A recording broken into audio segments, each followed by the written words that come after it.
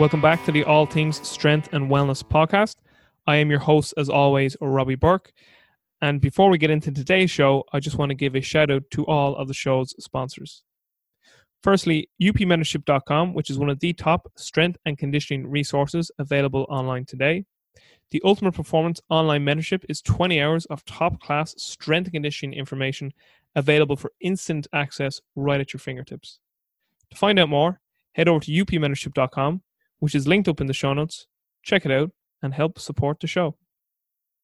Next, I want to give a shout out to Altus 360 and Altus Education, which are two outstanding online resources for any practitioner in the sports preparation profession. Be sure to head over to the show notes and check out these unique platforms.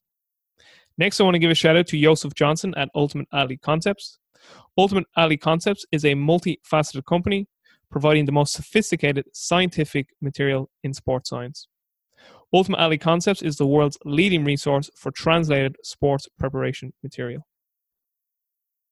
Next, I want to give a shout out to Pat Beef's National Sports Performance Association, which is an online certification platform for professionals within the sports preparation profession. Currently, the NSPA has 4 certifications available: Speed and Agility, delivered by Lee Taft; Olympic Weightlifting, delivered by Will Fleming; Nutrition, delivered by Dr. Chris Moore; and Program Design, delivered by Coach Robert Dos Remedios. For more information on the NSPA, be sure to check out all of the links in the show notes. Finally, I want to thank another brainchild of Pat Beef's, Athletes Acceleration, which is another online medium that delivers excellent educational resources for strength and conditioning professionals. And just like with all of our other sponsors, head over to the show notes to get the links to all of the available products that Athletes Acceleration has to offer. A full disclosure, except for Altus 360 and Altus Education, I am an affiliate to all of the show sponsors. Lastly, before we get into today's interview, I just wanted to let all the listeners know that the podcast is now on Patreon. If you feel that you are in a position to support the show, I would truly appreciate any donations you'd be willing to make to help support the podcast. Okay, that's enough rambling from me. Let's get into today's show. This episode's guest is Elliot Richardson, who is the head physical preparation coach at Acadia University. Elliot is entering his 3rd full year as the head physical preparation coach at Acadia University. He is a graduate of Acadia's kinesiology program before going on to play 3 years in the Canadian Football League. As an undersized athlete, he attributes much of his success to the enhancement of his athletic abilities through year-round training. More importantly, the lessons that year-round physical preparation taught him are the cornerstones of the philosophies he's looking to impart on current athletes who want to reach a higher level of athletic achievement. On this episode, Elliot and I discussed many topics, including his background. Elliot and I touch on how constraints help you to be more creative. Elliot shares with us the differences between American and Canadian football, which I didn't know before this podcast. I asked Elliot to share with us his influences. I asked Elliot what are the good and not so good things that he currently sees within the physical preparation profession, and what solutions would he offer for the not so good things that he currently sees. Elliot and I discussed auto-regulation. I asked Elliot about his master's dissertation that he completed at St. Mary's University in 2018. I asked Elliot what have been the biggest lessons he's learned so far in his life and career. I asked Elliot how does he learn. I asked Elliot to share with us his top life advice. Elliot and I discussed about issues with short-term training studies. I asked Elliot what is the one thing that he does every day that is essential to his day. I asked Elliot for his top and current book recommendations. I asked Elliot if he only had 1 year left on planet Earth, how would he spend that year and why?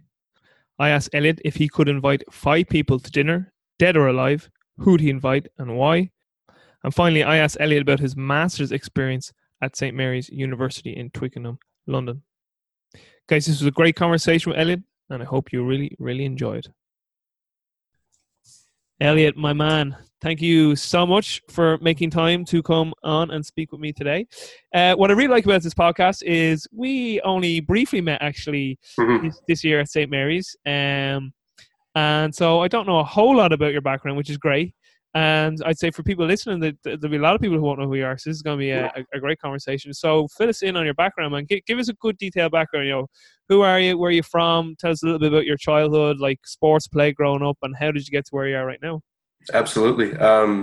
So first of all, Robbie, thanks for having me on. I've been listening to your podcast for a while and seeing the just the absolute star-studded, detailed list of people who have come before me. It's pretty impressive to be on here with you and to be able to share something with the community that has really benefited me over essentially my entire career, because I'll talk about it in terms of never really having a formal, on-site mentor, but more just influences that I've been able to gain experience and knowledge from over pretty much just from the S&C network. But where I came from, and to answer your question, grew up in Toronto, Canada. Played a variety of sports growing up. Obviously, hockey, being Canadian, was one of my first sports. Baseball.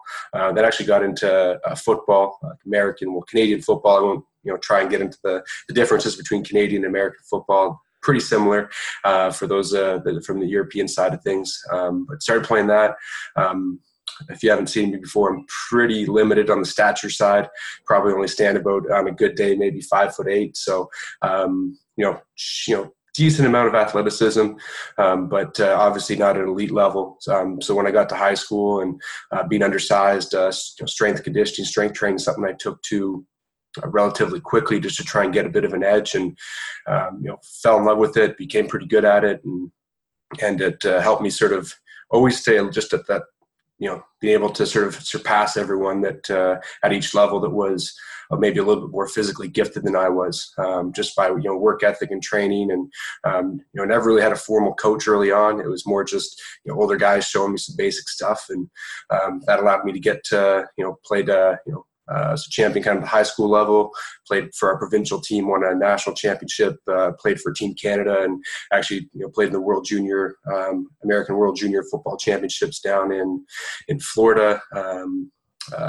Beat the U.S. team, so had a world championship, and then went on to get a scholarship at a Canadian university out in the East Coast. And the reason I went there was, had the opportunity. Wasn't the biggest school in the world, but they gave me an opportunity to play, and so went to Acadia University out in Nova Scotia, and had really good success there. Was rookie of the year there, again still undersized, and we didn't have a formal strength conditioning coach there, but fortunately our head coach was a graduate of the University of Oregon, and he knew strength conditioning was important, and so we had something that was pretty well organized. And we had a faculty in the kinesiology department, Dr. Fowles, who actually was the editor-in-chief for the Canadian inter-university sport football kind of board, and had our program set up for us that was leadership run, and I kind of dove headfirst into that, and changed my major from arts history to kinesiology, and realized that if I wanted to get an edge in sports, that kinesiology was going to be it. So I wanted to educate myself first and foremost in terms of getting better as an athlete. And by my second year, I was working with the team itself, where we had a speed school twice a week in the off season, and I would be involved with it and being coached on one day, and then the next day I would coach the other half of the team that was doing it. So that was kind of my first introduction to coaching, realizing that was something I enjoyed, the technical aspects of speed development. And that's when I first started, in the summers, when I first started to get formally coached by an S&C person, Larry Justanis, who was a disciple of Charles Poliquin. And so that's one of my formal introductions to Poliquin's work as well too.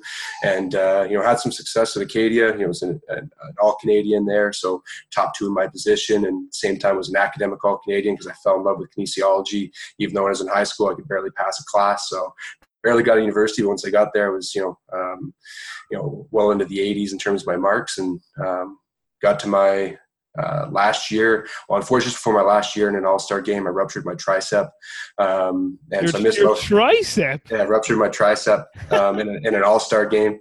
And so that was kind of a damper going into my draft year for the Canadian Football League, and missed half the year and trained to rebound from that. And, again, I was still hadn't grown by this point. Unfortunately, stopped growing around 18, and I was holding on hope that I'd have a late growth spurt in my 20s, but that never arrived. So it came down to the draft, and my roommate, he got drafted 5th overall. I would undraft it, but fortunately I got picked up by as an undrafted free agent by the Edmonton Eskimos, the Canadian Football League, and went to training camp as fourth string, my position. And by the end of training camp, I jumped up to second string, and a couple other guys got cut. And then very first game, the starter, who was actually my roommate, went down with a knee injury. And so I was, put in action by my second game. And so I was actually the first player in my draft class to start that year in the CFL, and started for pretty much the remainder of that year. Unfortunately got hurt the next year in preseason, dislocated my wrist, my lunate. So missed half the season there, but came back and had another started the rest of the year. Unfortunately, our team didn't do too well those 2 years, so everyone got fired after that year, and that's just the way pro sports is. And at that point, I got signed with another team, and it's kind of on and off the roster. And halfway through the year, they released me. And when you get cut from pro sports, they give you a one-way ticket. So I called up my former football coach and asked him if I could come out to help him out, and coach a little bit of football, but also help out with S&C, because there still wasn't anyone back at school that had been doing it. So got on the plane out there and helped out, and just happened that it was in the right place at the right time, where we had a new athletic director on staff, and one of his first goals was to establish S&C at our university. It was a lot of bigger schools in the country have it already, but we're a very small school with small budget. So, he knew it was going to be a competitive edge. And this is back in a time where the teams weren't performing very well at all. And then, so I worked football that year, and then I was able to get a couple teams under contract before the new fiscal year started in April. And at that same time, my agent was calling me, asking if I wanted to give the pros another shot. And meanwhile, the athletic director is asking me if if I want to take this position to be the first full-time strength conditioning coach at Acadia University. And, I already knew this is the path I wanted to go because of how much, just the competitive edge that strength conditioning gave me as an athlete. And really what I looked at it was, there's a lot of people that are more physically talented than I was at every single level, but I was able to sort of just keep one step ahead of them. It's kind of a bit of a wash once you get to the professional level. Everyone there works hard and is athletically gifted as well. But, kind of made the decision that, there's a long-term opportunity in strength conditioning, which I knew was what I wanted to go into afterwards. I'd done my CSCS. I'd started kind of shadowing a little bit with our S&C coach at the Edmonton Eskimos, and realized that was a passion that I wanted to pursue. And so when it came down to it, decided to go the S&C route and forego just another chance at getting cut, because it's inevitably going to happen at the pro level. You're going to get cut at some point. Very few people go out on their own terms. So stayed there, and by April 2012 was the first full-time S&C coach at Acadia. And we have 10 teams there, and it's also a bit of a unique situation because of how small our school is and how limited our budget resources are. Our athletic director took the model of, okay, well, we can only pay you about half of what your position is worth. We'll let you build an income off of the space that we have for your own private business. And I thought that was an attractive opportunity. A lot of people question it. They're like, well, it's a small, I live in Halifax right now. It's a city of a couple 100,000 people, but Acadia is in a small town of about 3,000 in a community of about 20. So why would you want to train people privately in such a small community? And my thought process is, well, no one's doing it, one. And then two, from everything I was reading at that time, that the biggest thing every new coach needs is experience. And for me, it was just a no-brainer that, I had 300 athletes, varsity athletes that I'd really be able to cut my chops with. And you think about that 10,000 hours, well, there's a perfect chance to accumulate thousands of hours of coaching experience early on. And so dove head first into it and started to build a business to help supplement my income. And that's grown significantly since then. And, now it's at the point where it's able to fund, another full-time coach, as well as some part-time people as well too, and a robust internship, and has had some success in terms of developing coaches. And I guess really kind of what my whole story and experience developed into sort of a mission statement where I never really had too much in terms of formal strength conditioning coach in my life. So I'm just looking to try and provide our athletes here with everything I wish I had, because I know there are some shortcomings in my own training and some things I would have liked to improve more on. Definitely it was, weight room centric, maybe not as well developed as I'd like, the breadth of it specifically. So especially as I, look out into the world and what the NCAA programs are doing, pro programs are doing, so how can we replicate that here in my situation with limited resources and I guess, increased constraints. So, that's a bit of my story. And, I've been there now for about 7 years and, we have a partnership with the Canadian Sports Institute running a satellite location out of our gym as well too. And now under my third gym since we've been there, my permanent home now. So, with all the work that's gone into a new facility. That's how of where I started and how I've gotten to where I am now, going from the big city of Toronto to a small town of 3,000 in Little Wolfville, Nova Scotia. Man, that's what I call an intro. Yeah. Good stuff. But you're talking about constraints here. Constraints make you creative though, don't they? Mm-hmm. Yeah, they make you creative, but they also, I think they can, make you more effective. I think just in terms of what I learned at St. Mary's with, constraints-led approach coaching is, constraints help you find the right answer, as opposed to sometimes it's, having too many options isn't a good thing. When you really limit your options or you limit the options of an athlete, they're more likely to find the proper solution. Yeah, big time. It's funny because that's kind of where my mind goes as well. But you're a bit of a fucking liar too. You're not a good athlete. My bollocks, you're not. Jeez, that was some career. Come here, tell me, because I am into the NFL now. I would keep fairly up to date with it. So, is there an actual difference between like the rules of Canadian and American football? Is there? Yes. There's only 3 downs in Canadian football, so one less down. There's an extra player on the field. And the dimensions are a bit bigger as well too. The field's 10 yards longer, the end zones are 10 yards deeper, and the field is about 8 yards wider. Why is that? It just is. So. I don't know. I think it's just be fucking different. I think it's just more like in terms of the evolution from rugby to American football. It didn't quite fully evolve to the American game because there's still some things that are more similar to rugby. There's actually I watched a YouTube channel that kind of breaks down all the different variations of rugby, of Gaelic football, of Australian rules football, and Canadian football and American football. And so probably the Canadians a little bit closer to, in terms of the evolutionary chain, is a little bit closer to what rugby started off as. Very good, very good. Yeah. Yeah, I know you said there too, what kind of came to my head when you said you hadn't had a formal strength and conditioning mentor. What kept coming to my mind was James Smith in my mind, that he would just be like, well, that's a good thing. That's a good thing. James would see that as an advantage, not a disadvantage. But, again, it comes down to perspective, because we know how James feels about mentorships or how James feels about experience versus expertise. I love that when he gets into that. Yeah, absolutely. But listen, that's a savage intro into your background. I really appreciate that, because it gives a good frame of reference for people about who you are, and that's brilliant to hear. How much the S&C position has evolved from where you're at now, from where it was in terms of So there's yourself, and is there a full-time assistant now as well with you? Yeah, there's a full-time assistant right now, and then that's in the space of 6 years since 2012. 6 years, and we're looking to hopefully add another one in the next year. Just because technically right now they contract my business to operate all the S&C, so it's technically they've outsourced it. But what we're looking to do here because it's grown so much in the next year, is I'm actually going to operate it all under the umbrella of the university and take a salary from them. Very good. Sign me up, Elliot. Sign me up. If you're in a position, I'll put it in. Taking applications in 2019, I guess. But it's just the university has this nice deal where, because they're a public institution, they don't really pay taxes. So it just frees up all this extra money that I normally pay as fees and accounting fees and all that stuff. Very good. I like that. Exactly. I can kind of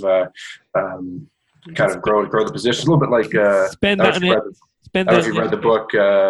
Read the book Shoe Dog. I actually haven't, no. Okay, great book, highly recommend. But he talks about sort of the growth of Phil Knight, when someone had this influx of resources to be able to take to the next level, because for decades they were just breaking even. Yeah. This one kind of tipping point. So that's where I kind of feel where I am, where it's going to take what we do to the next level, just creating this new position. Great, savage. That's a book about Phil Knight, is it? Yeah, yeah. I haven't. I've heard people mention the book, but I haven't. I actually didn't know that was the title of it. I hear just people saying the Phil Knight book. That's all I ever hear people say. Yeah, absolute must read in terms of for coaches, but in terms of building something, you don't realize how close year after year Nike was to folding and just becoming obsolete. I have a really stupid question here. It's funny because people are going to say, "Do you not know this?" I actually don't know this, but I thought fucking Nike came from your man Bowden in Oregon. Through who, sorry?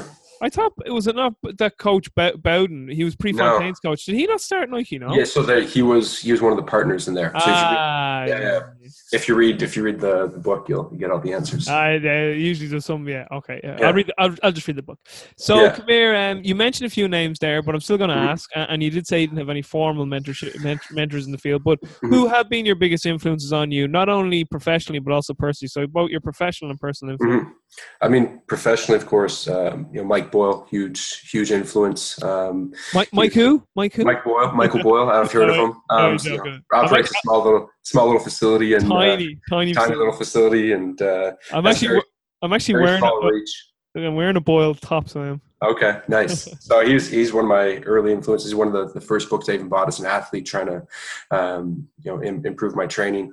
But obviously, another big one is Joe Ken. We run a bit of a tier system here with some of our sports. So Joe Ken, Dan Baker, Charles Poliquin, Mike Robertson, Eric Cressy, but then even some of my other coaches like Larry Justanis coming along, and then more recently Dan Cleather, from my master's program there, and then just guys, a couple local guys like Steve Lidstone, who's built now 3 S&C programs in Canadian universities.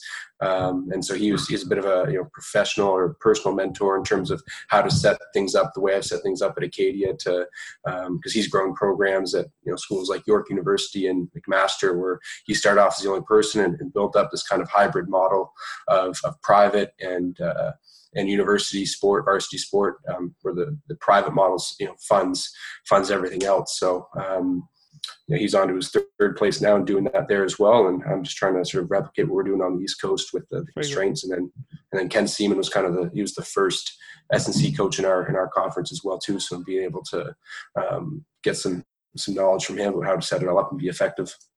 Have you ever met Joe Ken?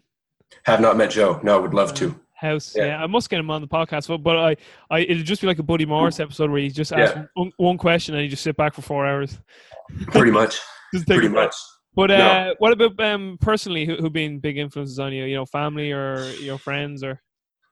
Personally, I mean, I still go back to I read a ton of books. So just a lot of the books I read, like just Malcolm Gladwell, I think has influenced me in terms of the 10,000 hour stuff and some of those thought processes early on. But personally, I mean, I'll say some of my coaches, like even my football coach, like one of his big sayings was always, you don't want to be average, because you don't want to be like everyone else, because by being like everyone else, that's the definition of average. So you have to be different in order to be better. So and then he's a couple of the things he always said, Coach Cummins, was the little things are always the most important, and work ethic more important than anything. Like he's someone that helped to ingrain work ethic in me and just trying to outwork people and putting in the hours to make things happen. It's so I know you're in Canada, but it seems to be this North American team like coaches seem to have such a massive influence on everyone's life. It's just, now I wouldn't say it's not necessarily like that here in Ireland, but I was listening to the Mind Muscle Project podcast with the 2 Australian boys, Lachlan and Ralph and Raf. I fucking Ralph of years was saying Raf and Lachlan, but they were saying like in Australia it's not like that at all. They're like, coaches are a fucking joke down there, nobody gives them respect. But it was one of my, when I went to America for the first time back in 2009, it was the first thing like that struck me, because I went to a scrimmage. I didn't know what a fucking scrimmage was.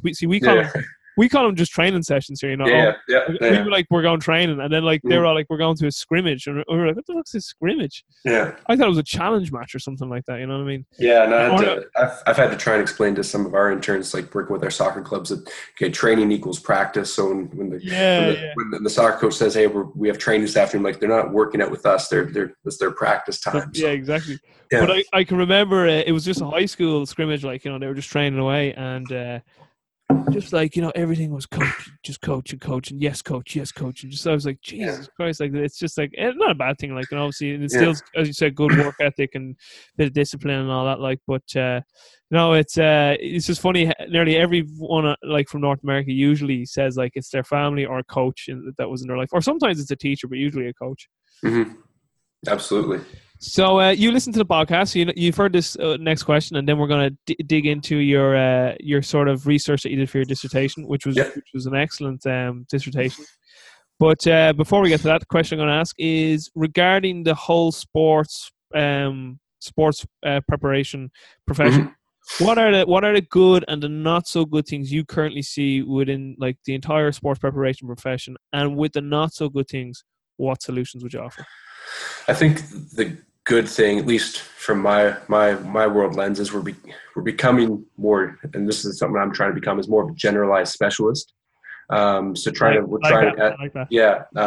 couple articles I read, and just in terms of even some of the classic minds of ancient history, like they were, you may have thought that they were just really good at one thing. They're actually polymaths. They're really good at they're pretty good at lots of things. So I think with maybe it's come from exos where or where you're being asked not just to be good in the weight room, you're asked to be pretty good at the track and field stuff, pretty good at the change of direction stuff, pretty good at the energy system stuff, pretty good at the whole art of coaching type aspect. So I think as a profession, the trend I think we're heading to, which I think is very positive, is more of a well-balanced performance side, more holistic approach in nature. I think that's a very positive direction we're going into, and that's something that from my own background and influence that I'm trying to become more of, is because when I was trained, it was really just strength and conditioning. And I think from my own thing, when I'm trying to offer my athletes, is a bit more of a well-rounded approach, more balanced approach, more holistic approach to training, where it's not just, yes, being strong is extremely important, but there's some other things that need to be improved as well too, to become just the best athlete possible. So I think that's something that's extremely positive. I think maybe where we are right now, that's a bit of a challenge in my own life, my own sort of practice, is the emergence of data and sports science. It's not that it's a bad thing, but there's just so much of it, and it's like doing it for I find myself doing it as well, like doing it for the sake of doing it, but then not being able to try and leverage and utilize the information. Especially, I think someone like myself at maybe a smaller institution, less resources, is trying to see what big schools or big professional teams are doing, where they have one full-time person allocated for hire just for GPS or something, or just for heart rate monitoring, and being able to try and replicate that on top of all the other duties I'm doing, when something that or even just trying to sift through all the wellness data and workload data. So I think that's maybe the pendulum swung a little too far on that. It's going to come back to center. Just need to figure out where that is to be able to find the best information possible for it in a smaller setting. I think it has extremely high value, but I find it extremely challenging to try and deal with on a daily basis and make something use of it, as opposed to just create another headache for myself. So in regards to, I know you kind of touched on it there, but in regards to like, say you have someone who's in a similar situation as yourself, doesn't have a lot of resources, and they are also they also find they're a bit overwhelmed by like sports science and data. What would your advice or solution be to overcome being overwhelmed? Is it just to keep things simple, focusing on big blocks? Simplify it. Even one of my former interns came back, and he was working for a professional club, and even at the professional level, they narrowed down their wellness questionnaire to 3 questions. Because they found that even the guys at the professional level weren't really giving them the information they needed. And our sort of, even with the wellness data we collect, it's automated, but it's not automatically. They're not automatically filling it out all the time either. So your best bet is to try and get it directly from them. And that's what they did. And that's in a situation where they had 2 support staff for every athlete. And they're still narrowed down to 3 questions. So, sometimes I wonder if everything that we say we're doing is actually being done, or if it's just this sort of show that, oh, this is what we can do because we have all this cool cool toys and techniques. So, come back to, don't want to sound old school, but just being able to, ask your athletes a question, how you feeling, and then just knowing how to scale, and, listening to Devin McConnell and his sort of, lighting system and how they do things in terms of, hey, if you're super fresh and you're on point and you're feeling the best ever, you might add some weight and add a set. If you're feeling good, you do the program. If you're, a little bit, under recovered, then we might knock off either a set or knock off some intensity. And if you're just absolutely crushed, well, we're still going to do some work, but we're going to drop the intensity maybe 10-15%, as well as drop the volume, but you're still going to get some active recovery in, because that's going to be more effective than just not showing up that day. The more and more I'm sort of just meditating myself on the area of appropriate volume and intensity prescription on like a moment to moment basis. So, or, I feel like more day to day basis. So basically what I've been meditating on an awful lot lately is just auto regulation. Like the more I think of auto regulation, like just the more it makes sense to me. Like, as in, I had a great conversation with Evan Piken. He works down in Atlanta in training think tank with Max El-Haj. So they were training a lot of that. So Noah Olson, who's a CrossFit athlete, trains there, and Travis Mayer, who's qualified for the games before as well. But Evan's fairly deep thinker, like yourself and yourself, nerds as well. Like we love nerding out about this stuff. But he made a really good point. He says, like, you look at the old Per Lippen charts, it's like you have to do this amount of volume and this amount of intensity, blah blah. And he's like, I had a guy one time, and this guy like was super strong. Like his max in the squat was super strong. And he said one day, like he said, he was doing auto regulation that, if you drop off this much, or the RP, whatever, he was doing some stuff about auto regulation. And he said that this guy got something like double figures of sets of 5 at like, it was well over 85% of his max in the squat, like, and he kept doing sets of 5 until he hit, I think, like 10, 12 sets or something outrageous. Jeez. Like that day. And see, most people say, this guy must be weak. His max squat must be only like, 300 pound or whatever. So he was able to do, like, because it was the old sort of Poliquin thing too, where they used to do that test where they put 85% in the bar, and if you could get like double reps in that, you were more of a slow twitch guy, where if you could only get 3 reps, you were a fast twitch. And like everyone's like, no, this guy's max was like legit. Like, I think he was a 500 plus squatter or more than that, and he was squatting like multiple sets of 5 with like 85% plus or whatever. So he was just like, that day, that guy needed that amount of like stimulus to get, or he was able to handle that amount of stimulus to get that adaptation. He's another day, it just, but like, and the other thing that everyone was trying to say was like, if you were trying to prescribe that in a regular program, and people were like kind of almost brainwashed and just, well, Per Lippen says, or or this chart says, or this text says, they'd be like, you're out of your fucking mind. There's no way anyone could do that. And it's like, well, I've seen it. So like, just the more, like, just talking to Evan about that, and then just even thinking about my own training of other athletes too. It's just like, auto regulation just seems to make more sense, whether it's tracking a bar speed, or it's just like, that's why I actually really do like APRE. That was in Super Train that Brian Mann kind of popularized as well, or repopularized. I found that good because I used that for a while. And it's kind of like, I know you probably noticed too. Do you ever know you do something and it works really well for a while, and it's working so well that you fucking change it? Then you're just like, you kind of get bored. It's like, this kind of works almost too easy, like, because I remember I used it with my guys one season. I was like, that worked really fucking well. Why did I stop using it? It's just probably you kind of just think. It's kind of like that thing, we change things because we think athletes are getting bored. It's like, I think it's me. No, it's because we're getting bored. Yeah, that's the toughest thing working with some of our coaches, is trying to get them to realize that, athletes aren't getting bored. We're getting bored a little bit. So, I've used the AP. That's actually my, the APRE was actually my 05 MSc presentation when I look at my critical analysis there. So, very good. Very good. That's something I use a little bit with our athletes at certain points of the kind of our 4-year plan.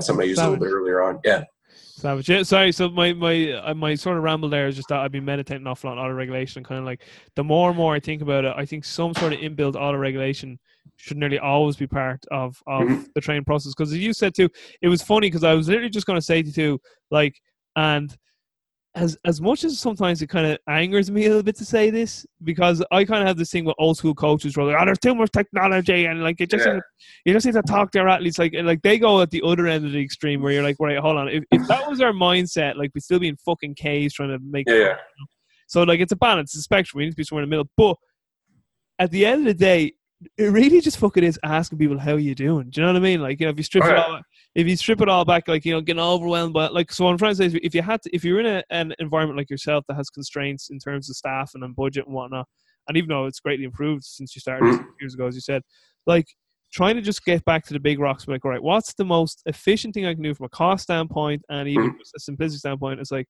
looking at your athletes every day walking in.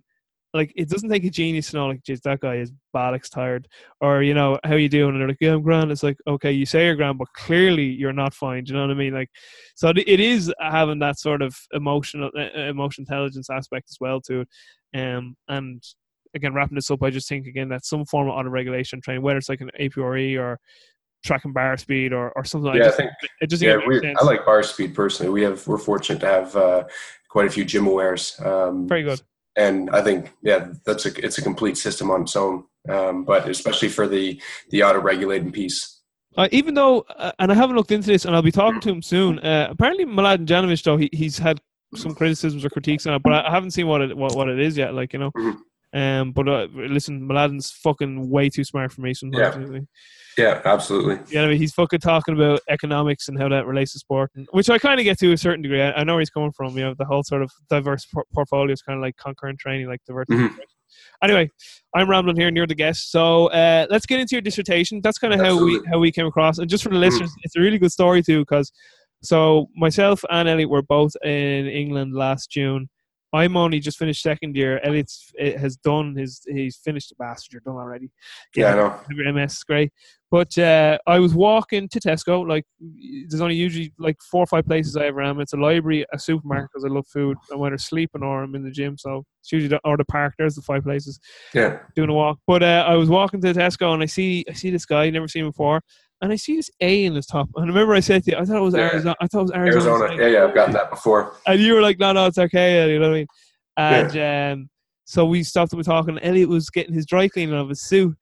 And then when we were on the onsite, I went to the poster presentation of everyone, and I saw Elliot, and then saw the dissertation he did, and I was like, this is a really fucking good dissertation. So good that Elliot won the poster. You won the first prize for the poster, and it was top research project. Yeah, say that shit like you own it. Yeah, he's serious. I go back to my high school and tell them that. So back when I was barely passing classes. Listen, I didn't even finish high school. The high school version we have here in Ireland left. I was the last year. But anyway, when I get my master's, I'll shut up their arse. Exactly. No, that's how I feel too. Yeah. So got the best post presentation, got the best dissertation or thesis, and so I'm going to get Elliot to speak about it because it was such a brilliant design. It was so simplistic, but yet like the information you could implement straight away, which is what the beauty of the dissertation. So take it away.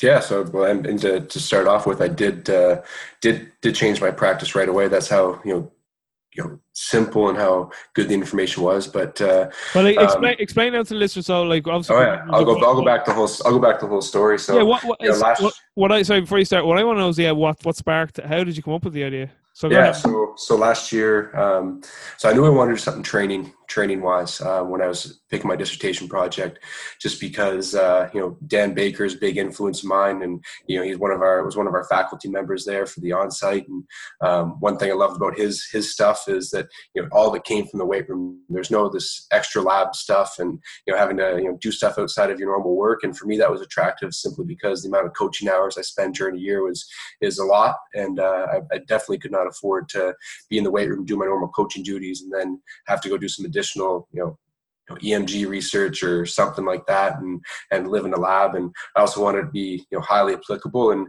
also Dan Cleather, who's the director of the program, he kind of threw it a challenge that good training studies are hard to do. So I thought, well, that might be the challenge I want to take. And we sat down in our initial class and we presented some topics.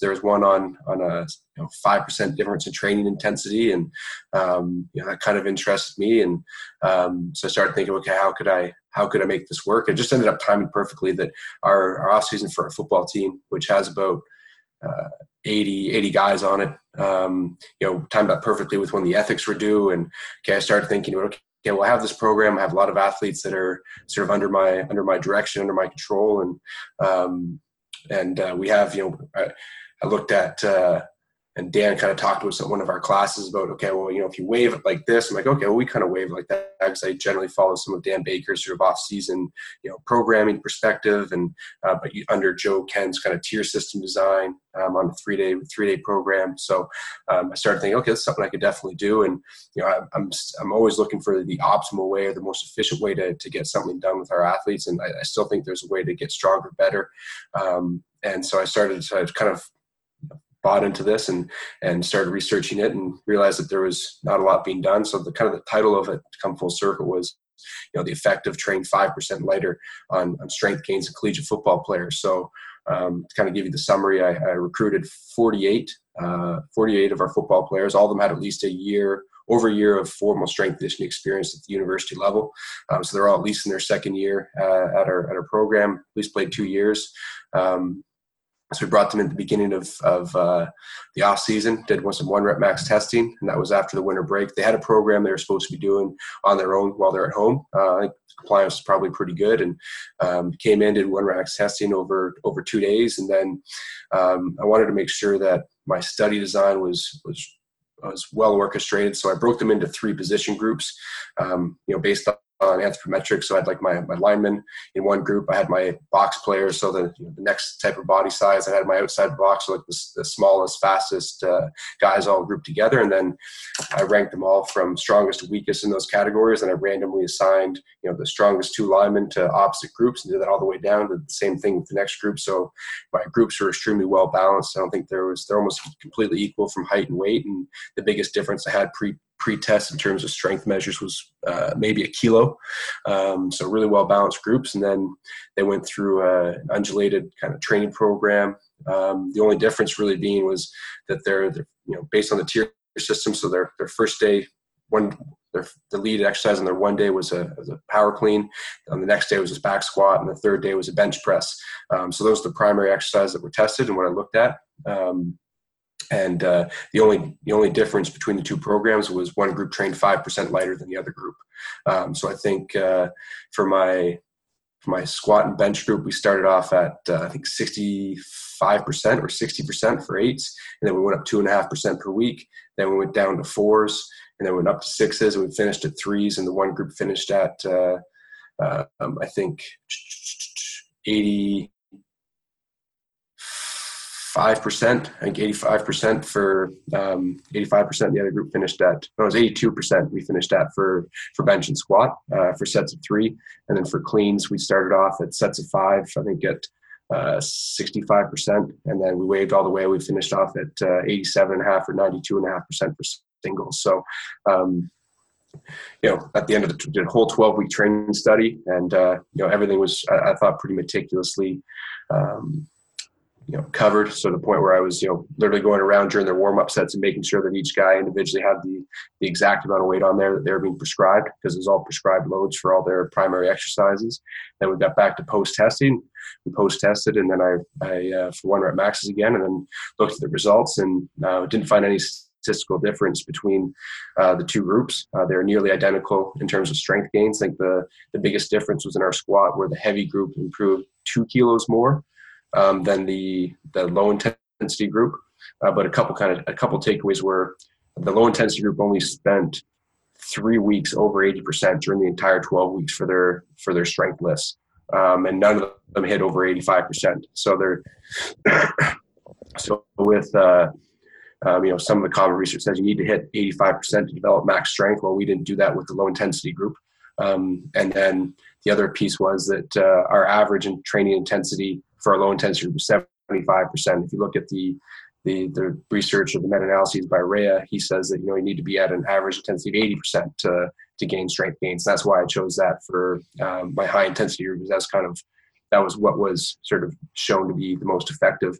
But a couple kind of side things I found interesting that about the research that's out there, especially in American football. A lot of the research, especially by Hoffman, just looks at giving rep maxes. So a lot of his studies, and even stuff that's in the Rhea meta-analyses, is a lot of what they've done is they've taken reps and then converted them to what those intensities should be, and not really look at like relative intensities in terms of where they've gotten this 80% from. So really, when you're looking at it, a lot of some of the research, Hoffman stuff is actually probably closer to 100% of relative intensity as opposed to a submaximal training effect.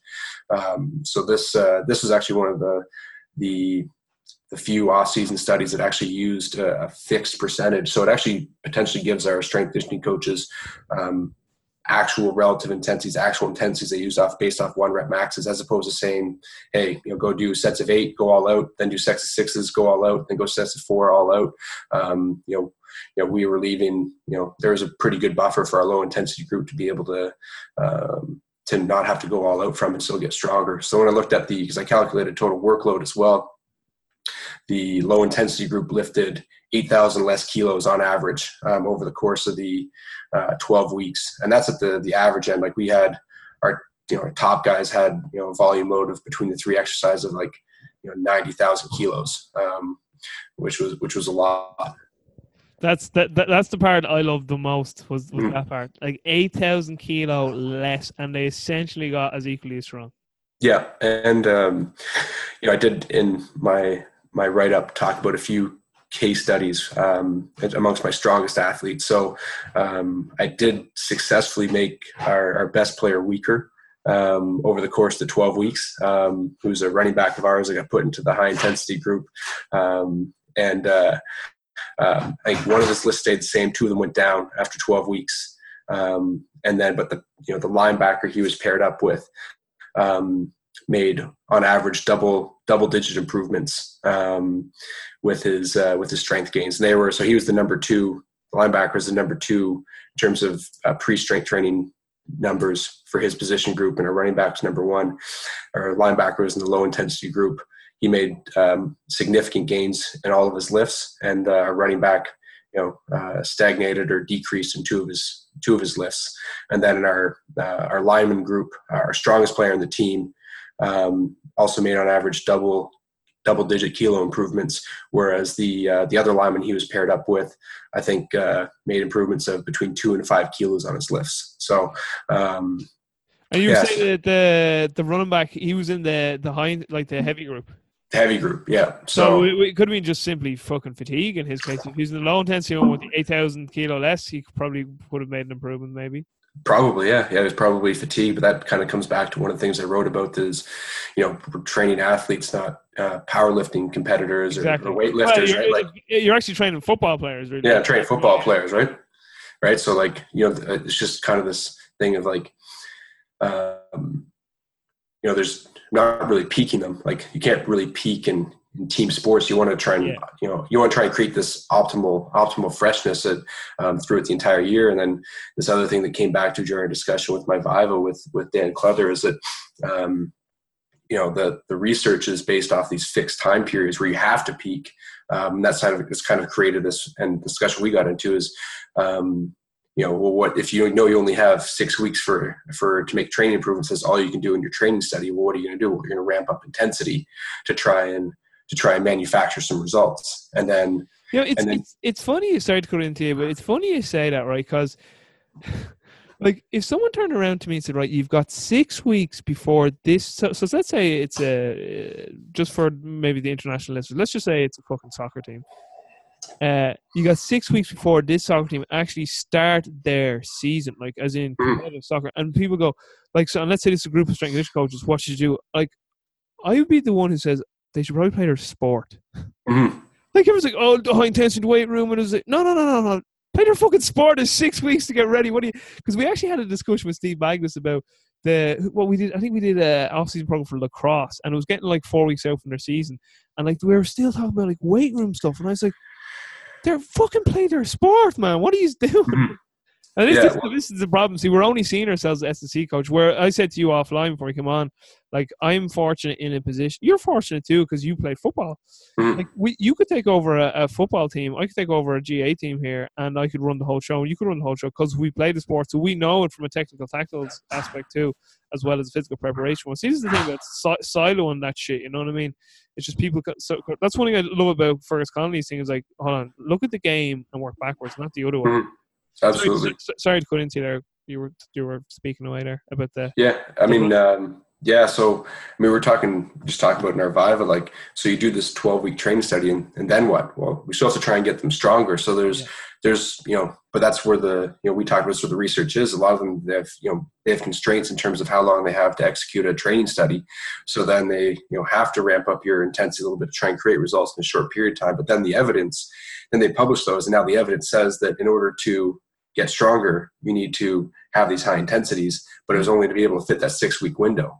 But really, is after that, after you're done your 12 weeks of training, you still have to try and train them. So if you leave a bit more in the tank, I think very good point. I think it can lead for longer term results. And we actually saw that with I didn't have access to all of our athletes over the entire summer, but I had again, that strongest player, who was in the low intensity group, he made further gains in summer over the course of, even though we ramped up running volumes and jumping volumes, and his numbers still increased, I think 10 weeks later, because he had less diminished returns to try to have to deal with. And one thing we talked about in our Viva discussion was that, it's almost like there's diminished returns in terms of recovery, where if you push closer and closer to their ceiling, there's going to be less room, and you're going to get closer and closer to that ceiling if you train too high intensity. Whereas if you leave a bit more of a buffer, you're going to allow that ceiling to keep on going up a little bit more until you get to the point. So you can keep on making those improvements, as opposed to constantly being,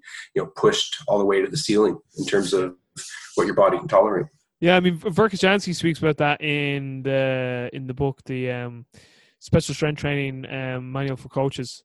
Where he speaks about, if you introduce a stimulus of if you introduce a high intensity stimulus too soon to an organism, as he says, but a person, as we would say, there's a few drawbacks in that. One, potential of injury, because the organism isn't ready for that intensity yet. But the second thing is you'll get a substandard return from that stimulus than you would have if you had waited until later on in that athlete's sort of development to utilize that, because you would have got basically a better return on investment if you'd use it later on in the athlete's development, because it's kind of like leaving that little sort of like extra trick up your sleeve for when you need it, instead of spending it too soon when the athlete didn't even need it to keep adapting. You could have used something far simpler to keep the athlete adapting, and then when the time was right, the athlete would have been in a better position to, one, take the stimulus, and two, get an actual full potential of response from the stimulus. So by introducing a high intensity stimulus too soon, like you're getting like a diminishing return from it, and also a potential risk for injury as well. Absolutely. So it's just, again, I even put it in there. It actually shows some evidence that we talk about, and as S&C coaches, we use the verbiage, slow cooking our athletes. Yeah, well, exactly.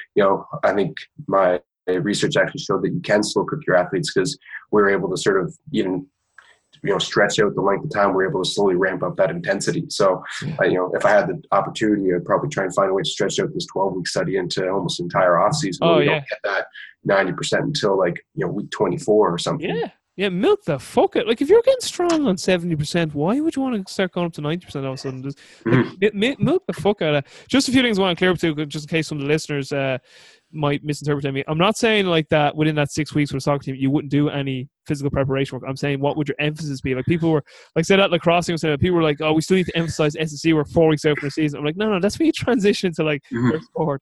So that's where I was going with that.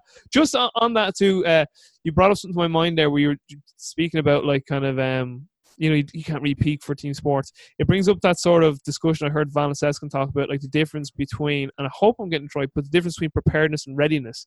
Yeah. Like, preparedness being like basically your whole general sort of, physical preparedness, and a more sort of global scale. Well, readiness is that like day to day, moment to moment, like how ready are you to express your bucket up preparedness, if you like. So again, that goes back to our conversation earlier on, or my rant really, about why I think auto-regulation just is really important, to have some form of auto-regulation, whether it's like using like APRE in terms of an auto-regulation on a strength set, or using bar velocity to look at, your power outputs, something, Well, I think it also comes back to, like we were talking about, this holistic approach of, again, we're training these humans, train these people, but they have this sport that's pretty important too, and they need some energy left in the tank. And I think especially when let's talk about a sport like football, where the perception of football is that it's extremely physically dominant, which you do need physical characteristics and high outputs, but you also need to be able to play the sport. And that's something that,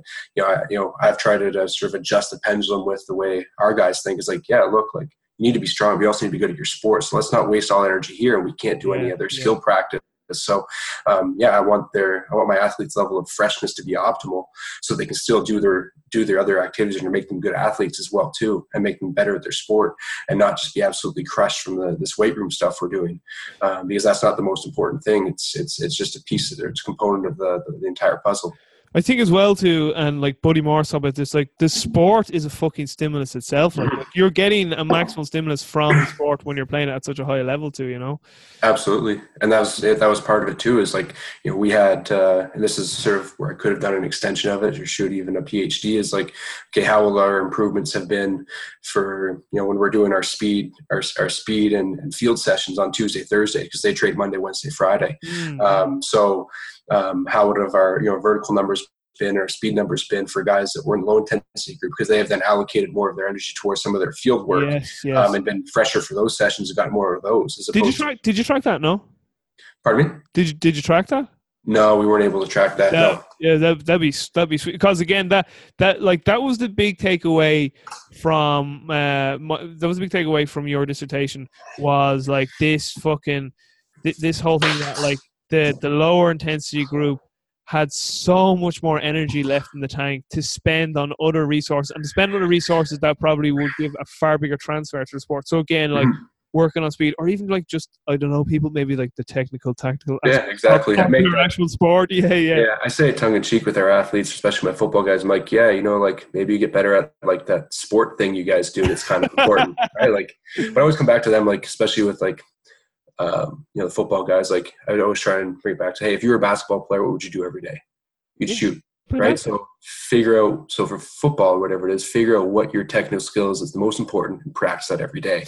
But make sure you have the energy available to do that, because that's going to close some of the gaps, as opposed to, all the strength stuff, which is still, I think massively important, but you still need to be able to play the game regardless of what sport you do. And this kind of comes at the opposite side of the spectrum of, where I see my, in a university work with lots of teams, is I now take the soccer players, take a little bit the other approach. Okay, you're doing tons of technical, tactical stuff. We need to, again, as Boyle says, fill more of these buckets. Because you're a little bit more physically underdeveloped than you think you are. And again, it comes back to the spectrum. I don't want anyone listening to this walking away thinking now that me and Elliot are like saying that physical preparation like isn't important. It's just like, it goes back to like Fergus Connolly's his fucking 4 areas that he speaks about. And actually it isn't even Fergus's fucking 4 areas, because if you open up any of the old Russian textbooks, or even like periodization, the 5th edition with Hoff and Bompa, they talk about there's the physical, the technical, the tactical, and the psychological, like those 4 areas. And it's just like, us as S&C coaches, because we have that bias towards developing the physical qualities, like we only ever kind of have a fucking tunnel vision towards the physical aspect, and we kind of forget that there's the technical, tactical, and psychological elements, and that sometimes, and a lot of times, we've got athletes who, from a physical perspective, are fucking well developed. They're well confident. They need to spend their resources elsewhere. So it's just important to keep that in mind as well. Yeah, well, I mean, classic example is sort of the strongest player on our team is, this is his 3rd year at the team, and is just starting to get some playing time. Even though he was the most physically dominant player, and at 290 pounds, had a 31-inch vertical, still wasn't able to play. So obviously he needs to spend more time. Did you say he was 290 and he jumped 31 inches? Yeah, that's pretty impressive. He's an impressive athlete, but he's actually starting to play now. But again, because he's actually worked on this technical, tactical aspect as well, and starting to figure it out. But yeah, and just to echo you, I definitely don't want people to think that I'm, don't think that physical preparation and being strong is important, because I absolutely want all my guys to be strong, and we focus a lot on weight room stuff, and with all my athletes, it's just, I want to make sure that, again, if I asked you, Robbie, like, would you want to lift an extra 8,000 kilos, not get any stronger? The answer would probably no. I think Keir Wenham-Flatt has the best analogy. He's like, right, you go to a car dealer and there's a Mercedes there, or a BMW, whatever he uses, and he's like, you go to this car dealer, there's the BMW you want, all right? And then you go to this next car dealer, like across town, and it's the exact same car, no different, but it's just $10,000 dearer. And he's like, no one in the right mind would buy that. No, exactly. You'd buy the one that was the same car, everything's the same, but it was just cheaper because it's just whatever it was. It's the same as you. Like, no way am I lifting 8,000 more kilo if I'm not getting any return on investment. Exactly. And one other thing that I'll be writing into my paper just before I get submitted is I'd be looking at all the accessory volume loads as well too, because that wasn't something we calculated for them, but they did most of them anyway, wrote in their sheet. But you know how athletes are with that. Sometimes they do, sometimes they don't. And it's always the fucking same ones. Yeah, exactly. But one thing, talking to a couple of guys, is some of the guys in the lower intensity group, at least some of them, at least subjectively, reported to me that they're able to go harder on the rest of their stuff and put more energy into the rest of their workouts, which usually for us involve a lot more of our unilateral work. Try and balance them out as athletes. So it's going to be interesting to see, okay, did we do more loads throughout the rest of our workout to kind of balance things out as well too? Because we do put a big emphasis on single leg strength as well too. Like for example, RFEs and hand supported RFEs, and have a lot of guys that can do the 400s there for hand supported RFE stuff. So Mike Boyle is smiling somewhere right now. Yeah, but I'm also doing back squats too, so he might not. Listen, he won't hate on it. He won't hate on it. Don't worry. He doesn't. Yeah. He just hates bad back squats. That's what. And also, too, you have to understand, Pat Beat was selling DVD then. That's why, back in 2009, when the absolutely, absolutely. Come here, though. One thing I did want to say too was, I think too, you'd know more about this than me, but I've been around American football. Mm-hmm. I think too, why it can be hard sometimes to convince an athlete, listen, when you get to a certain level of strength development or explosive strength development in terms of like power output, like I think it can be hard for them to like accept maybe, sometimes like having to like just maintain, or even if there's a little regression there, but we're putting more time and energy into like your sport, again, tactical abilities. I think that's a hard sell sometimes because, and this goes back to like dopamine and reward systems, like there's instant feedback and instant gratification in the weight room. Do you know, straight away if you did a PR on the bench or the squat, or do you know what I mean? Whereas when you're out in the field and tactical stuff, you're like, am I getting better? Because as you know from the study skill acquisition, you can't actually measure learning. You don't know if you're getting better. Actually, you can only infer learning over a longer term basis due to performance. Like you can only base learning has occurred. What is that noise? Someone cleaning my. Oh, is it? Yeah. That's all right. That's all right. But you can only infer learning like through performance, and that's kind of more like that has to be a delayed process because there has to be a trend seen on that. So I think that's why too. Like I know I've heard this in some podcasts. I'm not sure who. It might have been a Pacey. Well, if you think about the other thing you think about it too is for these, the athletes that we work with at the collegiate level is, well, what has been associated with their improvement of their sport has been improvements of strength, right? Because squat, bench, deadlift. They've gotten stronger. The combine puts it into their head as well. Yeah, and they've gotten stronger, so automatically they associate. Well, I've gotten stronger, and for some of them, depending where they've come from.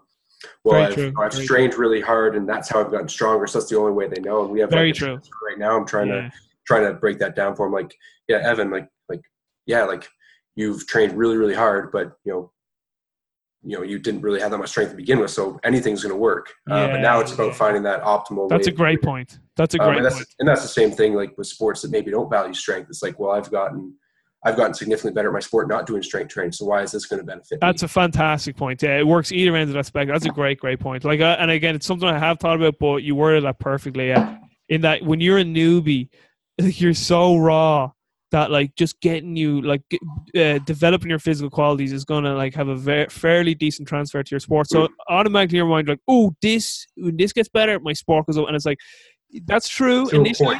Yeah, that's true to a point, but then as you like as your physical qualities get fairly well developed, the transfer like starts to really. And then you're trying to change their paradigm of how they view. That's it, and then vice versa on that. So like you get that like really skillful soccer player, well, like or Wayne Gretzky's like I've never seen a white score a goal. Yeah, exactly. It's like, boy, imagine how good you could be if we lifted up those physical qualities and then married that with your skill acquisition. Yeah, so it works both ways. It's just an interesting psychological thing. Like I see it especially with. I think a lot of it with like the super, super talented athletes that don't want to put in the effort is they come to, this certain level, they get to a certain level where they have to work hard. Well, their entire life, they've been successful just by showing up. Yeah. So all of a sudden you're telling them that, everything. And they probably looked at it, the less skilled players who work really hard aren't as good as them. It's like, why would I want to work hard like they're that worse. guy? Yeah, they're really strong and he's shit. Yeah, exactly. Why would I want to work hard like him? So it's just an interesting psychological thing. It's like they've associated their success with this type of training, and now you're trying to shift their paradigm in terms of maybe a more efficient way. And we talk about that feedback loop. That's why I do think that things like GymAware are highly valuable. And I don't know if you've followed like Dave Bayou over at Indiana University of Indiana. So they I can't remember which podcast he's been on a few, but so their secondary series, like if you think about it in like kind of a tier system approach, it's all focused on like mean power for their so, but their goal is to shift. Their goal is to shift the percentage of their max where their best power output occurs to the right, so it gets closer and closer to 80 or 90%. But everything, so in their second series, they still lift heavy in their initial series, but their secondary series is all for power output. So they're trying to improve their power outputs as sort of a means of, but they get that feedback. I think they use Elite Form and that's one thing, we use our GymAwares for, is to, shift the emphasis, because when all you can count is the weight on the bar, that's all that matters. But as soon as you can give them a different metric that has velocity, right, that is more influenced by velocity as opposed to total load on the bar or force, then all of a sudden it's going to shift the way they view things and help them buy into that transition, because they get, like you said, that automatic feedback. It's an instant feedback, exactly. Yeah. Right? Whereas opposed to waiting down the road for this power output to occur into something like sprints in a test 12 weeks from now, they can see it from a day-to-day perspective. So very good. I think it's Dave Bayou. Well, it's also Dave Bayou is the head S&C coach there, and then Matt Ray is the sort of the director of strength and conditioning there at Indiana University for football. So essentially, instead of chasing more mass in the bar, you're going for more velocity. Yeah, exactly. Well, they're also like, so if your best power output occurs at, say, 60% of your squat, they're trying to shift that to the right so that it occurs at 80%. So that you can, against almost absolute load, be able to still be as powerful as you are at 40% or 50%. So, because that in this, collision sport is going to be. So wait, they are adding more load, but they want to, well, there's two ways you can go about that. The load could stay the same, where you can move it faster, or you can put more load on. They're trying to do both. And keep the velocity the same. Yeah. So they're trying to, what you would normally do. But you could go right. You could go right going both ways. Yeah. Exactly. So they still chase. Force output in their initial series. I'd probably like their B series would be, at least from what I understand, would be what they're chasing. They use that for, upper body, but also things like rear foot elevated split squats. They use that as well too. And they found some correlations when guys hit a top power output in the weight room, they would hit, because they also track their miles per hour on the field, and they reward that because they're tracking that. They would hit a PB on the field that week as well too, when their power output was bested in the weight room from a lower body perspective. Like an indirect measure of like how their nervous system's going that week. Probably, exactly. And they've also used it for imbalances as well too. And very good. Yeah, so you keep the load the same, move faster, or keep the velocity the same, put more load on. Yeah, that's savage. That's really, really good. Elliot, I like this. I like talking to you, sir. You're sparking ideas. Come here, though. Got to wrap up soon. And this has been a phenomenal conversation. But let's do a few quick fires. What would you say have been the biggest lessons you've learned so far in your entire life, not just your coaching career? Entire life. Hard work matters a lot. Such a football player, yeah. By the way, just for the listeners, you won't see this because we're on video, but he's got like his football jersey up in the background. Richardson, number 11. I love it. Yeah, that's from when I was player of the week. What position were you? I played safety. Oh, you played safety. Yeah, defensive back. So. I know my football, bud. I know. Okay. Oh, that's right. You've been over. Yeah. I'm watching actually a ton of NFL life documentaries. So like loads on all on fucking Peyton Manning and Walter Payton, and a lot on the coaches too. Obviously, Bill Belichick, Bill Walsh, Al Davis, Dick Vermeil. I was supposed to say Al Vermeil there. Dick Vermeil, fucking Bill Parcells. He's gas. Yeah, he's awesome. But coming back to your question, just work ethic. Like I've always prided myself on working extremely hard, and then the second part of that it's been influenced by probably just my upbringing. As well as stuff I've read from different coaches is being a good person, treating people well.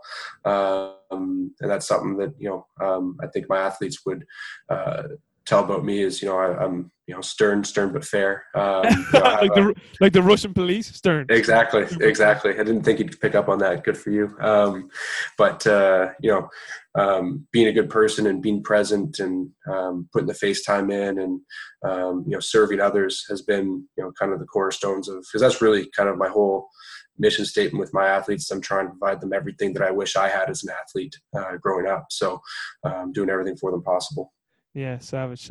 It's funny too that there's a bit of a paradox that too, in terms of, providing athletes with the environment you didn't have, but at the same time not making them entitled by that. Do you know that kind of way? Oh, it's tough. Yeah.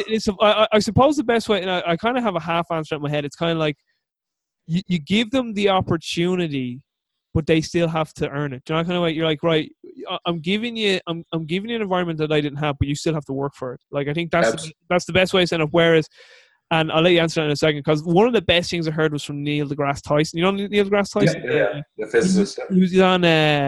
He was on London Real, and Ben always had, Brian, the host, Brian Rose.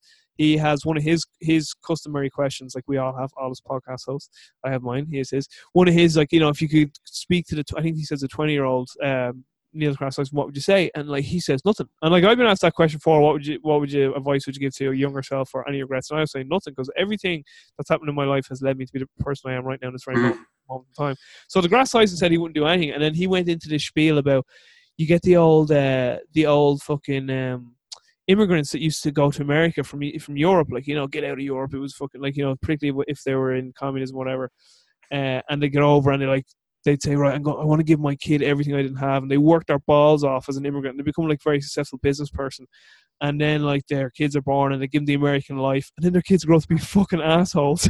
Yep. And then the dad and the mom are like, what do we do wrong? Like, well, why do we not instill good work ethics? Like, because you gave them too much of a cushy life, because you were like, you didn't want them to have the life you have, but do you not realize the adversity you went through made you the person you were? Like, so that was the same thing with grass. Oh, it's an absolute tough balance. Like, you try and set them up for, it's that idea between, setting your kids up for the path or setting the path up for the kid. So very nicely put. Right. So, it's definitely a tough balance. You want to run a program that runs smoothly, and you have enough things set up for them, but then being able to create that opportunity where they have to do some of the work as well and have ownership on it on top of that. Because, you as a coach are probably frustrated when you're like, okay, we're going to do, split squats, or like, what's that? Like, or they do it, or they start doing lunges. Like, this is day one stuff, guys. Like, come on.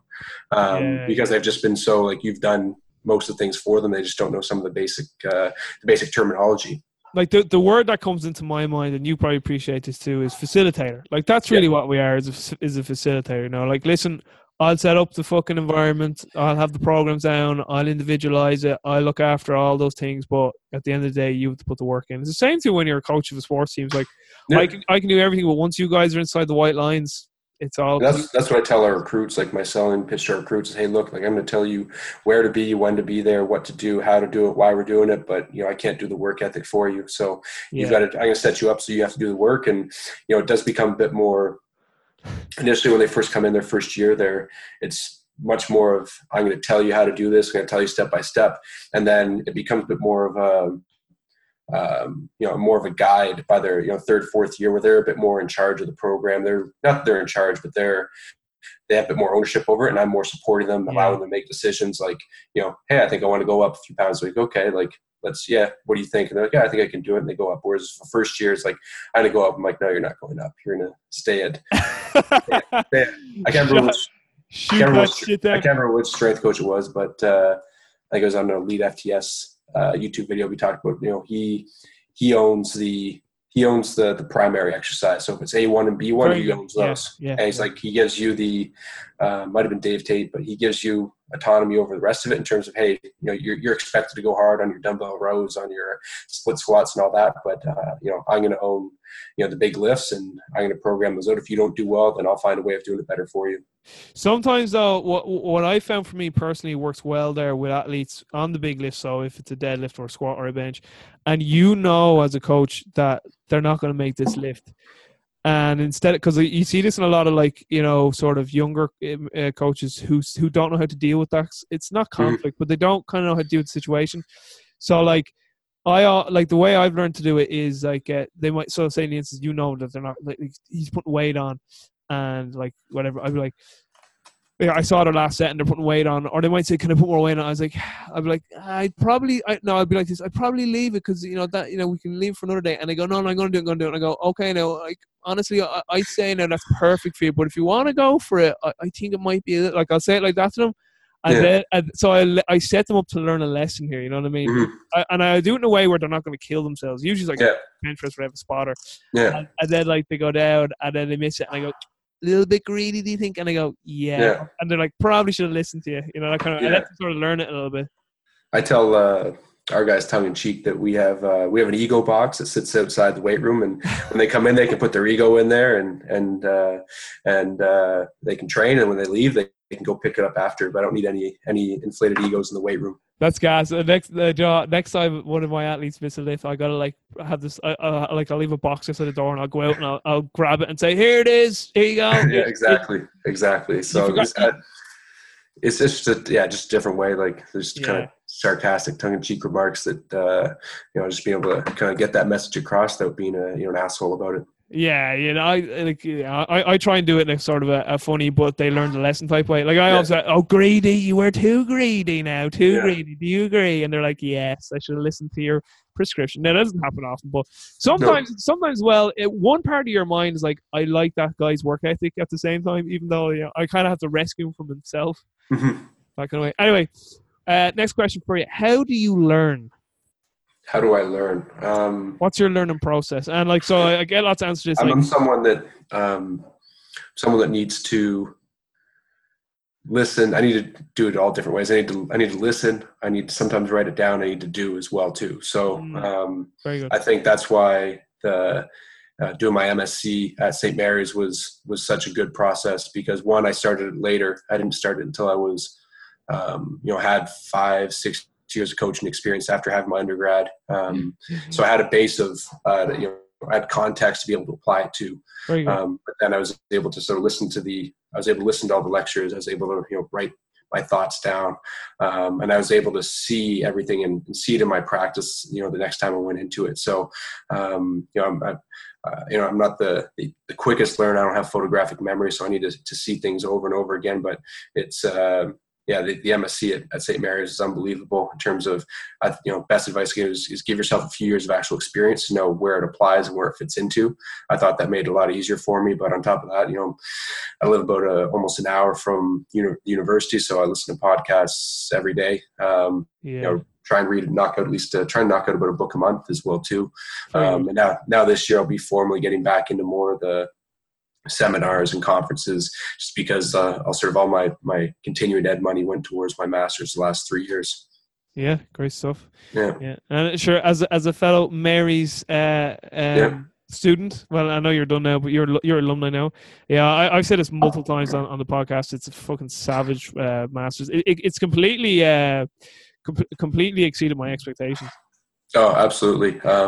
It's been one of the best decisions I've ever made in terms of my professional growth and development. I think, initially when I started getting into S&C, it was a lot, again, going back to that why, how, what pyramid. It was definitely learning the what's initially and then more the hows, but St. Mary's has really sort of increased the breadth and depth of my whys, where I'm like, okay, I can start to understand where this fits, because I think at the undergraduate level, you really just, and I see with the students I work with, is it's very much black and white. It's this or this, but St. Mary's shows you the gray, and understand where to apply things in terms of context.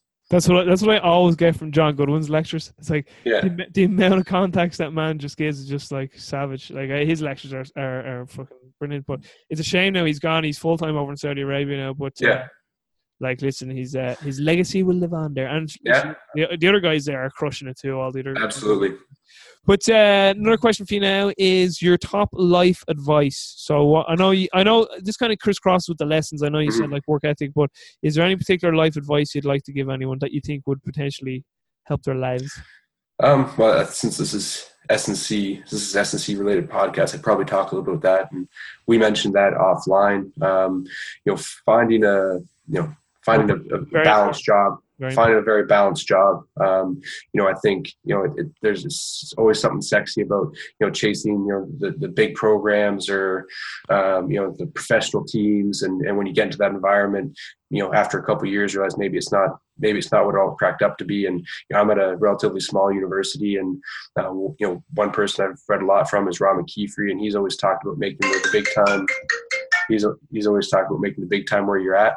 And that's something I've had the chance, initially I thought this would be a stepping stone position where I'd go to a bigger school.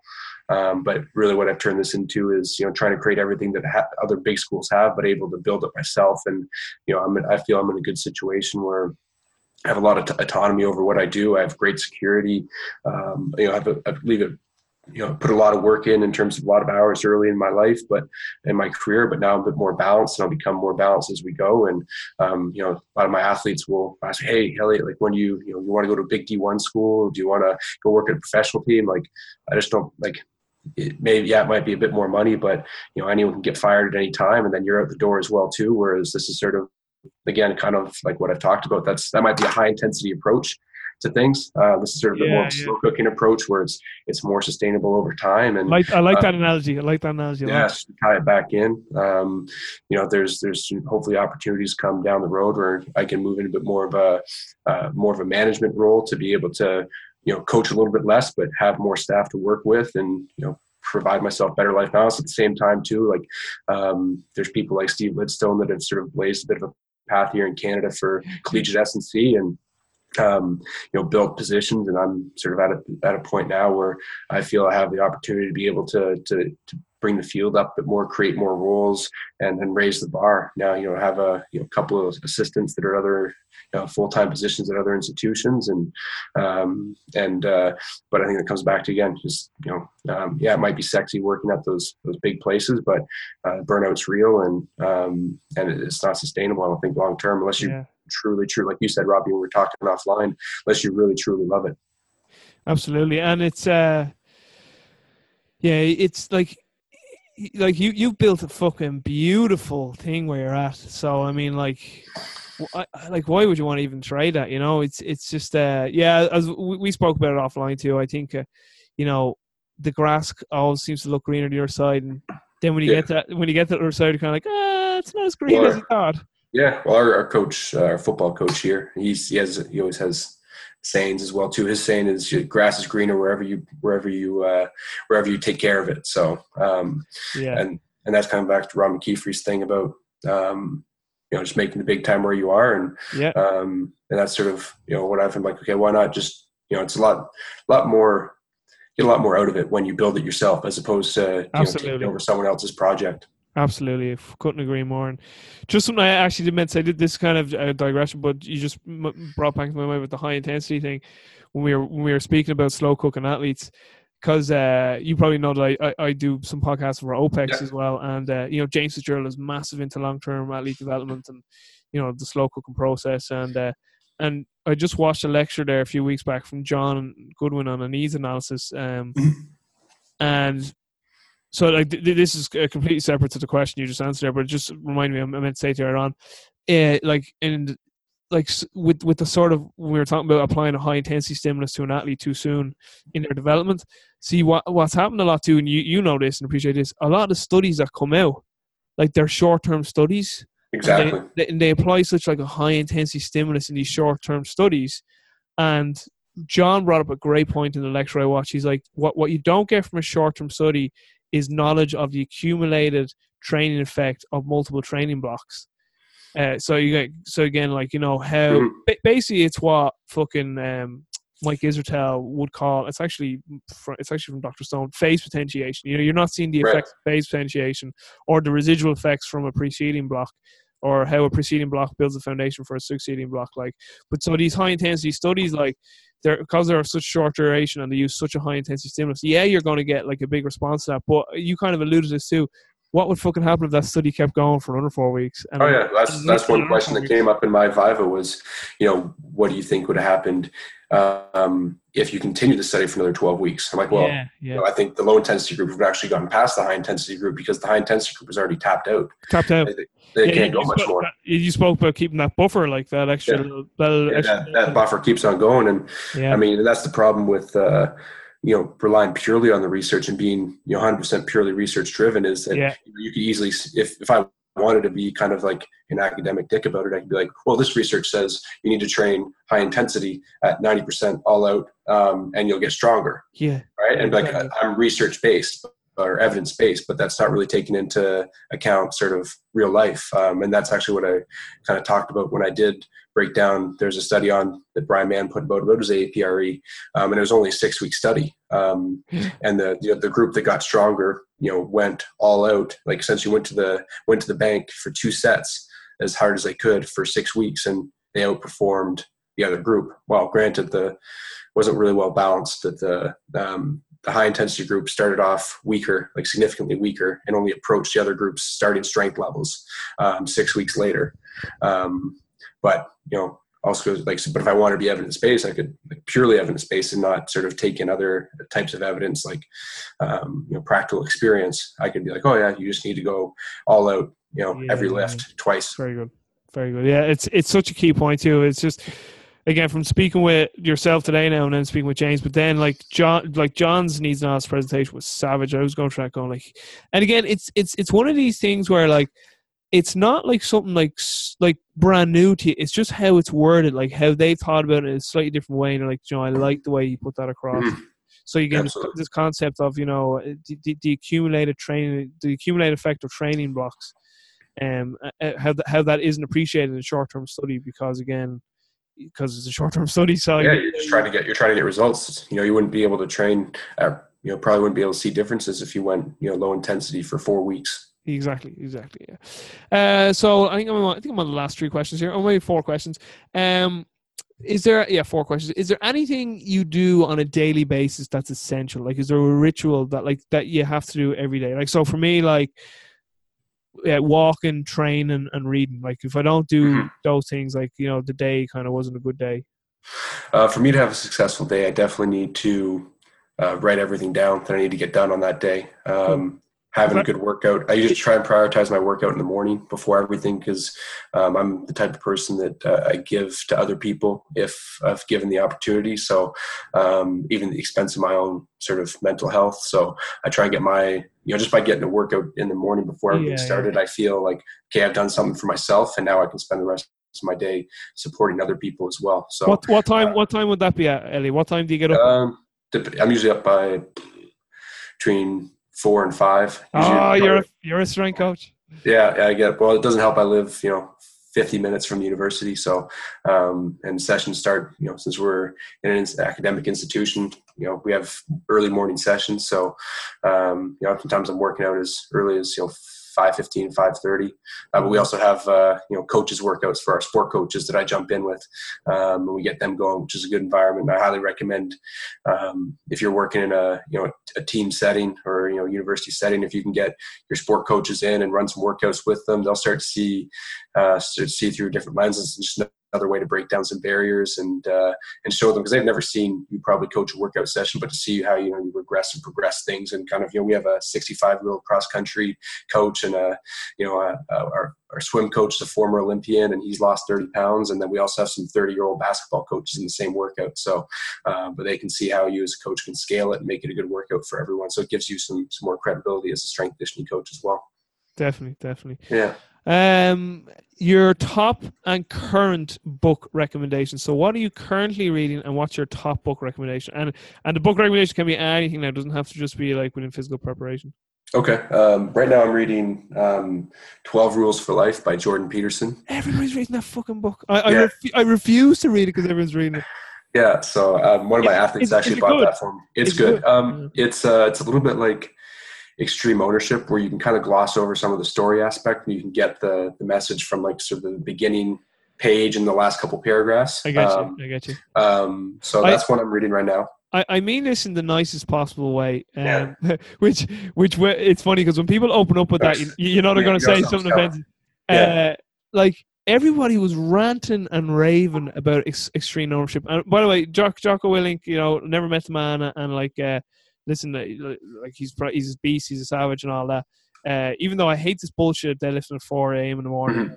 But listen, I understand where he's come from because that's his whole environment and nature and everything that's shaped him as a person and as a man. But like I got extreme ownership, and like it was just, I was like reading, I was like, yeah, the kind of people like you know what the book's about. It was like extreme, like everything. He builds up the story, and then we realize it was my responsibility. Like everything's like, it was on us. And it was like, yeah, I kind of get this, like, and it's like everyone was kind of like blown away, like, oh my god. It was like it was almost analogous to like Matthew Walker there in the Joe Rogan podcast about sleep, like where sleep's like really important. Everyone's like, oh my god, did you hear that? Like it's like blew my mind. It's like, how about that? Sleep's really important. It's like people are like blown away. But I found the same with extreme ownership. People were like, god, that book is like life changing. I was like, he kind of just says like own your shit, like, you know what I mean?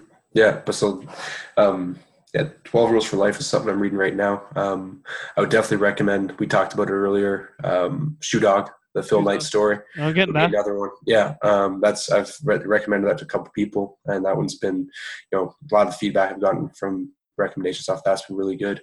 And then S&C wise, I'm just starting getting into Game Changer by Fergus Connolly. Funny you said that. I was only recently in Bill Hartman's house. I was over in Indiana. I was over at IFAS for a few days. Myself and Bill are good old mates. And it was funny because I know Fergus. I interviewed him recently again. I heard that one. Well, I interviewed him not last year, but I interviewed him again like literally 2 weeks ago. Okay. Yeah. And I still officially don't have the book yet because I was like, Fergus, listen, I have like fucking tons of shit that my whole thing this year was like, I'm not getting any more. I've got like literally I have a library of books there, and it's kind of like I bet you the answers to the questions I have are in my fucking library if I just took probably to read them. But I really gave it a good flick through at Bill's house, and I was like, I'm getting this book. Oh, it's good, and it's something to sort of keep my mind busy as I'm finished up my master's now. So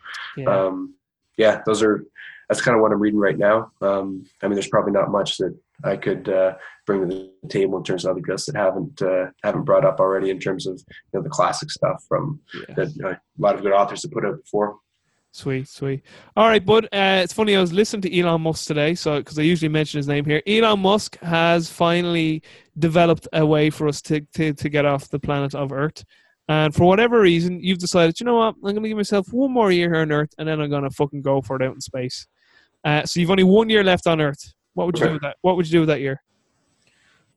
I'd scale back what I do at work, because I do honestly love what I do, and so I'd continue to work a little bit, but I'd spend as much time as I could with my family. I would probably take my family traveling and see as much of the world as I can before I leave it. But sweet.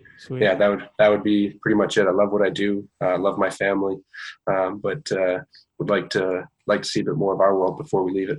Come here and tell me this. You married with kids?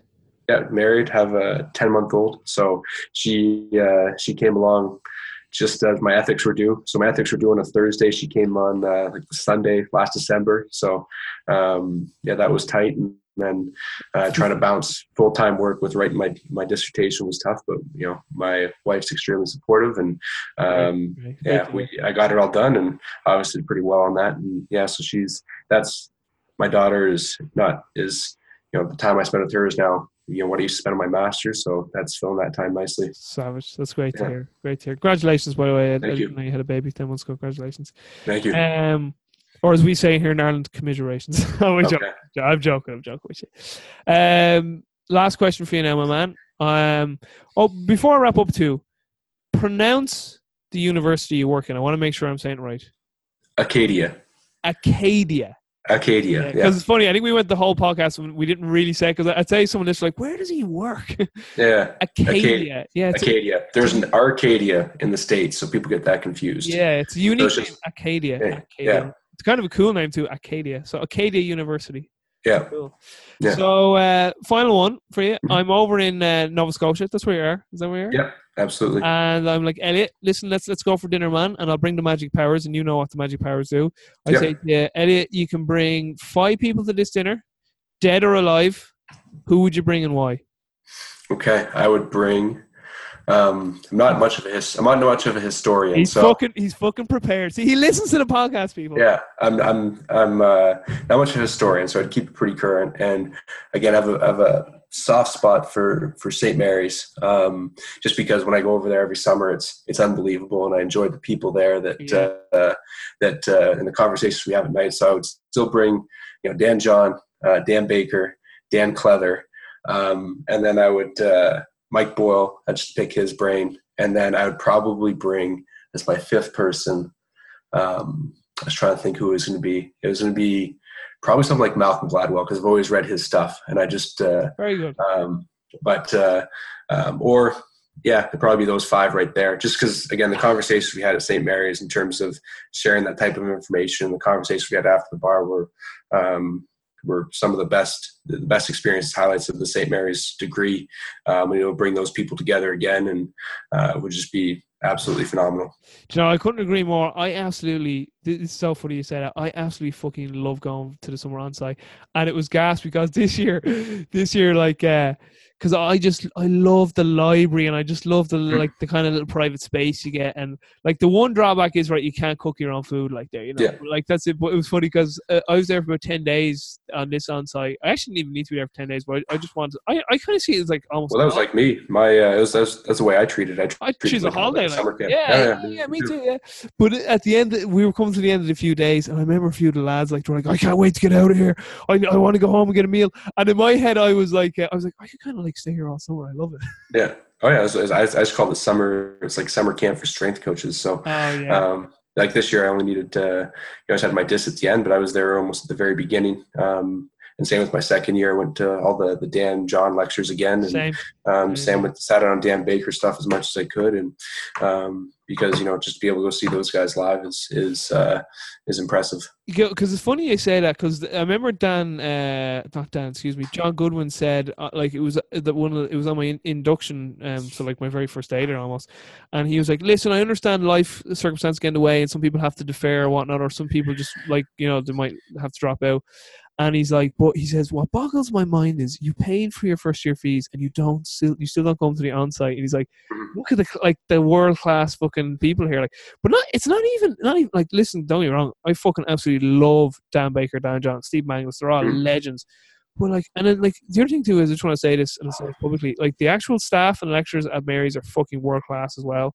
Yeah, so they are. If I start naming them, I'll forget someone. They're all savage.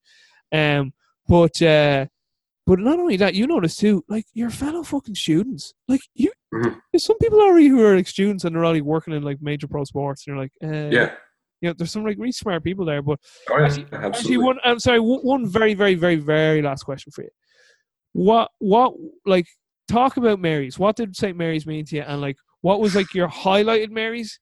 And what would you say to anyone who asks you for Mary's as a recommendation? Obviously you recommend it, but what would you tell anyone? I would say first and foremost, have a few years of experience of actually being coaching in the field before you go into it. I found that too, because I'm 10 years coaching before I went back and did it. And So I was 6 or 7, and I thought I got more out of it than maybe some of the other students that had just finished their undergrad and were just rolled into it, and the only thing they got from it was the theoretical, as opposed to maybe how to blend the practice and the theory together. So I would say that first and foremost. The second thing is, I would say the highlight for me. Geez, the summer on sites were the highlight for me every single year. Class, yeah, and just the what you got out of it, but more importantly, the people. I enjoyed just talking with all the people from my class year after year, going to the pub and sharing stories, learning what they're doing, then coming back the next year and hearing about the stuff they learned about the previous year and how they implemented it and the challenges they had.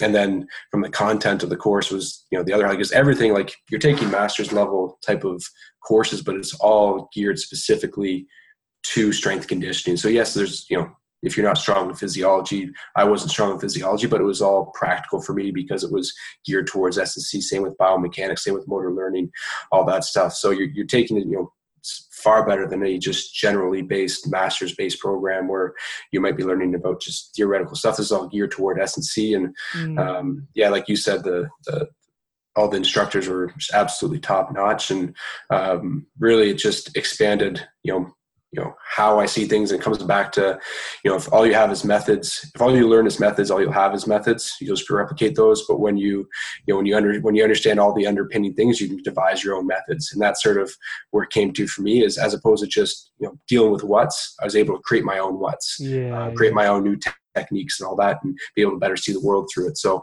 an absolutely transformational program, and recommend for anyone that's looking for an MSc, regardless of where they are in the world. I love it. St. Mary's University, their Master's of Strength Conditioning, a transformational program. You heard it here, people. But just to finish up the show, you spoke about methods there, and I love this saying that I got from one of my mentors, Liam Hennessy. He says, methods are many, but principles are few. Methods may change, but principles rarely do. Exactly. Yeah. So exactly. I love that. Yeah. And Mary's really gives you like a fucking really deep perspective for everything. As you kind of said earlier on, it fills in a lot of that gray area. Yeah, absolutely does. It allows you to understand the gray area. Yeah, big time. Elliot, this was fucking phenomenal, man. Really, really was. This is actually one of my favorite conversations. I say that in a lot of podcasts, but this was phenomenal, and I would love to have you on again, because there's lots of other stuff we could speak more about, like maybe more about your training philosophy and then your training systems, and because I actually have a lot of listeners who are within university setups in America, so obviously your position's very applicable to those guys, so they'd probably love to hear that too. Savage episode, man. Really, really appreciate it. Stay online there while I wrap up. So for everyone listening, as I've been saying in the last few episodes, you're spoiled. You're spoiled, rotten people. All this information for free. But really it's because it's me. I'm selfish. I just want to talk to these great people, and they say, yeah, and they come on. Also appreciate, by the way, just so people know, Elliot flew from the West Coast yesterday and hopped online for me here early for him. So I really appreciate that. His father got remarried. Congratulations there on that too. Thank you. Another queen. Do you know Scott Fass? No, because he's in Vancouver, so he's a strength coach up there somewhere. I was just wondering if you know him. For perspective, it's a quicker flight and shorter distance. I know. As I said that, I was like, well, it's actually quicker for you to come to Dublin than it is to go over there. Yeah, absolutely. All right, thanks so much, Elliot. Really, really appreciate it. I'll put all your contact details into the show notes. And for everyone listening, take care, be well, and stay strong.